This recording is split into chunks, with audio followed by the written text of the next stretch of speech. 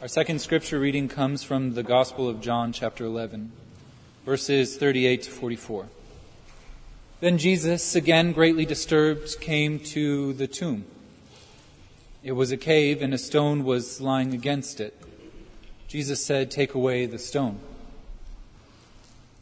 Martha, the sister of the dead man, said to him, "Lord, already there is a stench because he has been dead 4 days."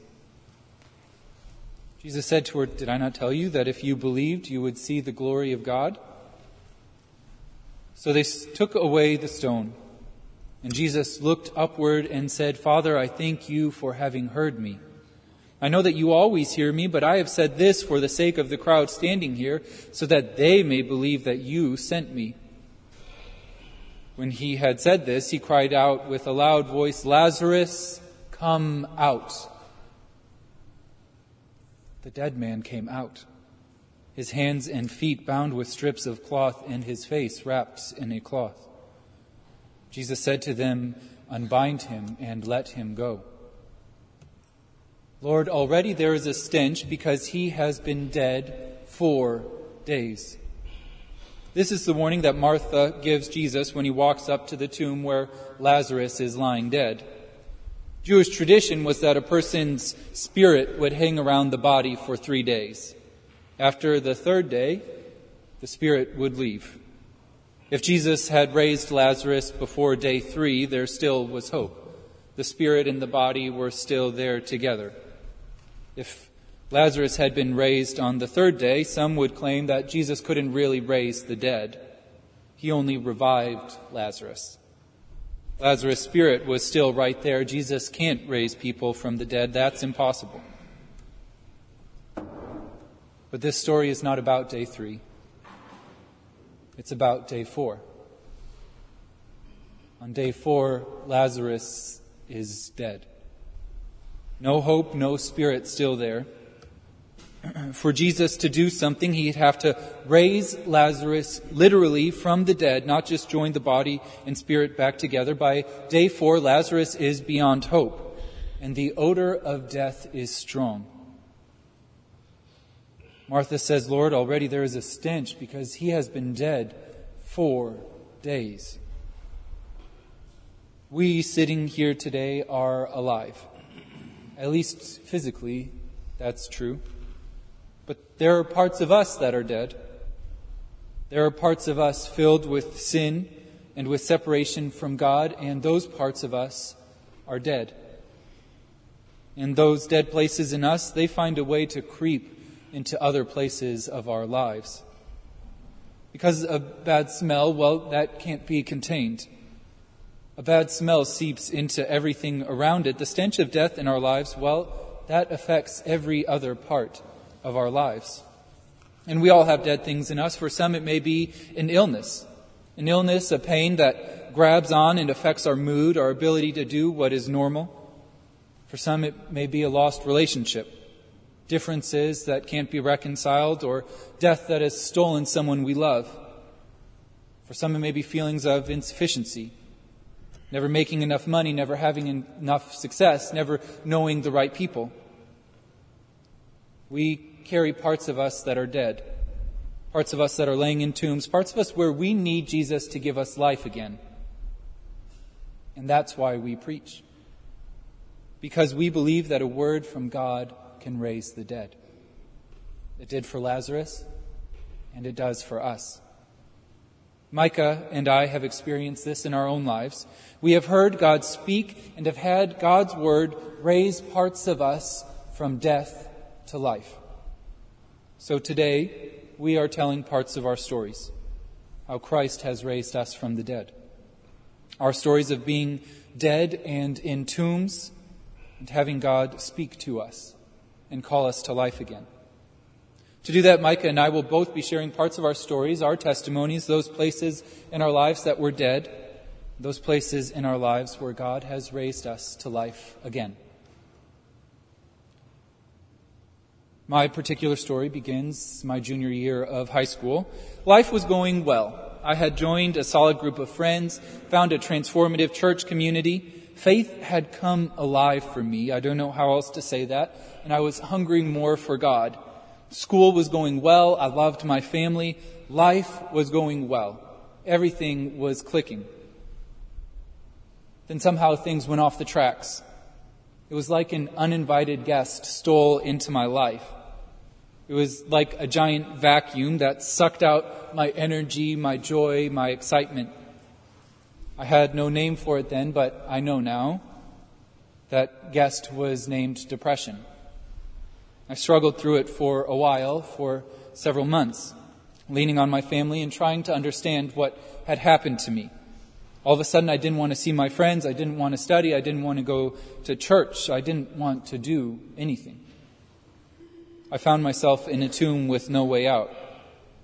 And when the depression lifted, I tried to forget about it as quickly as possible. I tried to leave it behind and hoped it wouldn't come back, which was a nice hope.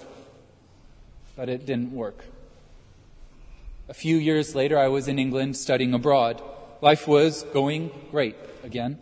I was excited to be there, excited by new friends, excited by new opportunities, and then I had another downward spiral. That same uninvited guest. I was once again in the tomb, once again cast down. I felt dead. Trying to live my life, to love my family and friends, to care about what was going on around me, it felt like trying to breathe life into dry bones. I was dead. Spiritually, I was dead. My soul dried up. You see, this uninvited guest comes unannounced with no warning. It makes it hard to feel, to care, to look beyond myself and find hope. But something different happened that second time depression stormed into my life. In our Bible passage for today, Lazarus was dead and the stench of death had spread. You could smell it, and his family was in mourning, and Jesus mourned too. He wept over Lazarus' death. Jesus weeps over the death in our lives as well, and that's good news, but he does something more. The second time my depression settled in, I started going to church compulsively. I don't know why, because a large part of me had given up on God's power to save me. The last time I had prayed and nothing had happened, but this time I went to church. And because the church was Anglican, they had services every day, and I went to church every day. I was the only person under 60 most days, and I prayed prayers that I didn't feel, and I sang songs that I didn't like, and I listened to sermons that I didn't understand, and I waited for God to change me. I expected God to change me, and then Jesus showed up. He called to Lazarus in his tomb, "Lazarus, come out." And he called to me, "Brian, come out." I wish I could say that meant God got rid of my depression, that somehow it's gone, but that's not what's happened. I wish I could say that God called to me and suddenly all the hopelessness and fear fell away. But there was no aha moment that left everything normal again for me. Depression continued to hang around, and it still does. But I did receive a word of hope. Depression had stolen my ability to rely on myself, but it had not stolen my ability to rely on God. It was while attending church every day that I began to realize that whether I was depressed or not, God was the same. God had not changed. Whether or not I could feel it, God was still enough. And I found a psalm that got under my skin, Psalm 42. "Why are you cast down, O my soul, and why are you disquieted within me? Hope in God, for you shall again rejoice in him, my hope and my God." This word from God raised me from the dead. You have changed, but I have not. God's word raised me from the dead. You have changed, but I have not. And even now, the proclamation of this word from God raises me to life again.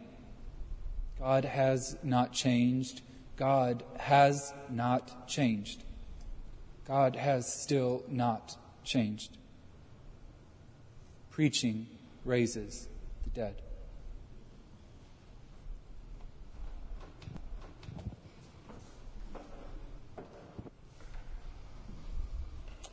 Three years ago, my mother flew out to Princeton Seminary to pick me up and take me home for the summer. The problem was that the term wasn't over yet. The problem was that I couldn't physically drive myself home. The problem was that I was sick, but I didn't know with what.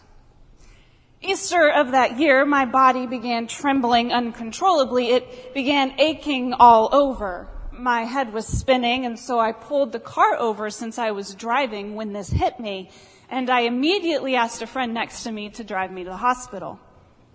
I left Easter evening with the assurance from every doctor that I was fine.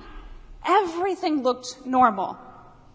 Little did I know, this would be the beginning of 6 months of constant medical exams. I arrived back in Alabama for the summer, and the medical exams were relentless. 2, 3, 4 exams a week, a cardiologist, a general physician, a psychotherapist, and no answers. I was sick, but all the exams said that I wasn't. Already there is a stench because he has been dead 4 days. I felt dead that summer, and that stench of death affected the rest of my life. I had an internship that I was working at in a church, but I had to lower my hours and back down on my responsibilities because of all of the pain. I saw friends very little, didn't really feel up to it, and I got frustrated with my family. Oh, did I get frustrated. Always on edge, feeling anxious, and having no answers. 6 months after every test that the doctors could think of, I was finally diagnosed with fibromyalgia. This is an illness that baffles doctors to this day. There's still lots of unknown about this thing, and there's a lot of questions about it. But the simplest way to put it is this. The body feels pain, excruciating pain, but the muscles are all intact. They're not deteriorating in any way. The brain simply receives bad signals from the rest of the body and says that there is pain there. It's a disconnect between the brain and the body. It's like a fog settles in. It settles on my body so that joints and muscles ache. They hurt for no reason at all. It settles on my brain, it slows down my thoughts, interrupts them with anxieties, with depressions, you name it. And then there's the constant pain, something you can't understand unless you live with it all the time. It wears on you until your edges fray, until you almost forget about it. But it's always there. This sickness, to be honest with you, leaves me dead sometimes. And the stench from that death creeps into other corners of my life. It threatens to take over. For a time it did. For a time I couldn't control it. It controlled me. It dictated my schedule, kept me from class, sent me home early, and sent me to countless doctors. Lazarus was dead. The stench of death had spread, and his family was in mourning. Jesus mourned too. He wept over Lazarus' death, and he weeps over the dead parts in us. But he does something more. He calls to Lazarus, "Lazarus, come out." Just like he called to me, Micah, "Come out." I wish I could say that God called me out of fibromyalgia, that I was cured miraculously, but that's not what happened. I wish I could say that God called to me and suddenly all the frustration and all the disappointments fell away, but there was no aha moment that left everything normal again. Things in our lives don't just dissipate. Sicknesses don't just leave. Pain doesn't leave. They don't go anywhere. So how then can I claim that God has raised me to life? During the worst semester at Princeton, maybe the hardest months of my life, I would go into the basement of the music building I would find a piano and play and play and play until my hands started to cramp. I would sing and sing and sing until my voice gave out, doing it over and over and over again, always singing the same song. When sorrows like sea billows roll, whatever my lot, thou hast taught me to say, it is well with my soul. Until one day, through that song, the Holy Spirit proclaimed back, it is well with your soul. This word from God raised me from the dead. And on days where fibromyalgia plagues my body and mind and tries to drag me back into that tomb, I find a piano and I proclaim to myself again, it is still well with your soul. Your life may be going well. Your children may be doing well. Your job may be great. Your spouse may be wonderful. But there's still that thing in you that's dead. And the smell is creeping. The stench can slip into every happy corner of our lives and it takes over. But God's word raises the dead. A resurrection that only Jesus can do. We cannot raise the dead. But God sends us out to call to people in His name. We call to sinners in His name. We call to the sick in His name. We call to the lonely, the poor, the imprisoned in His name.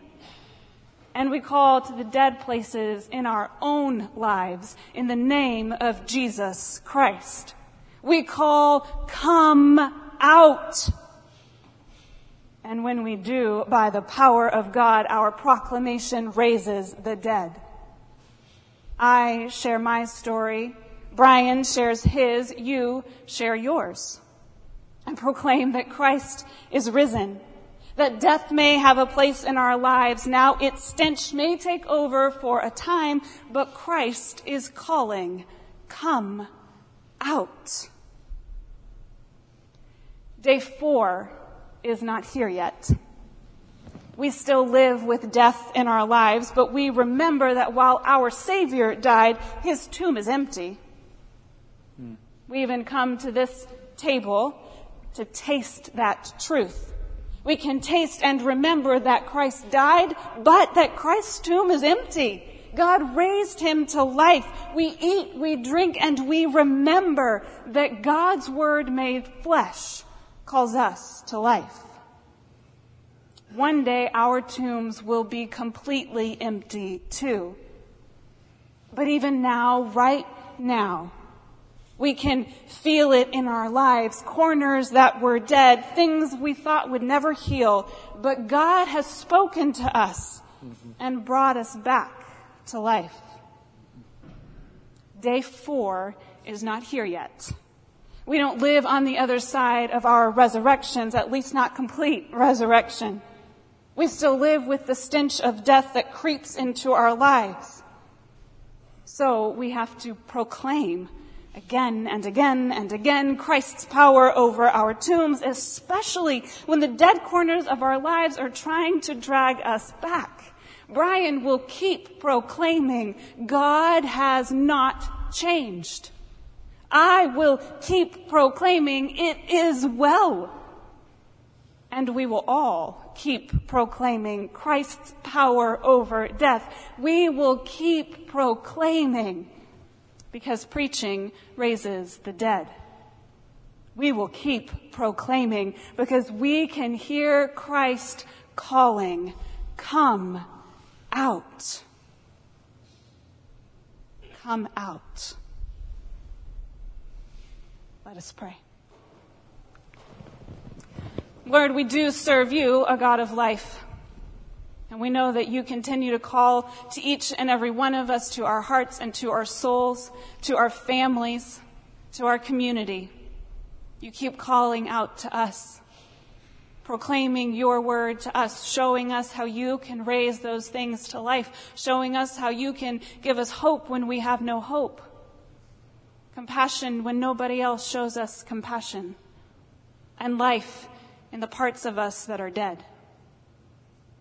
Might we proclaim our stories of how you have intervened in our lives and proclaim it over and over again, believing that you are a God of life.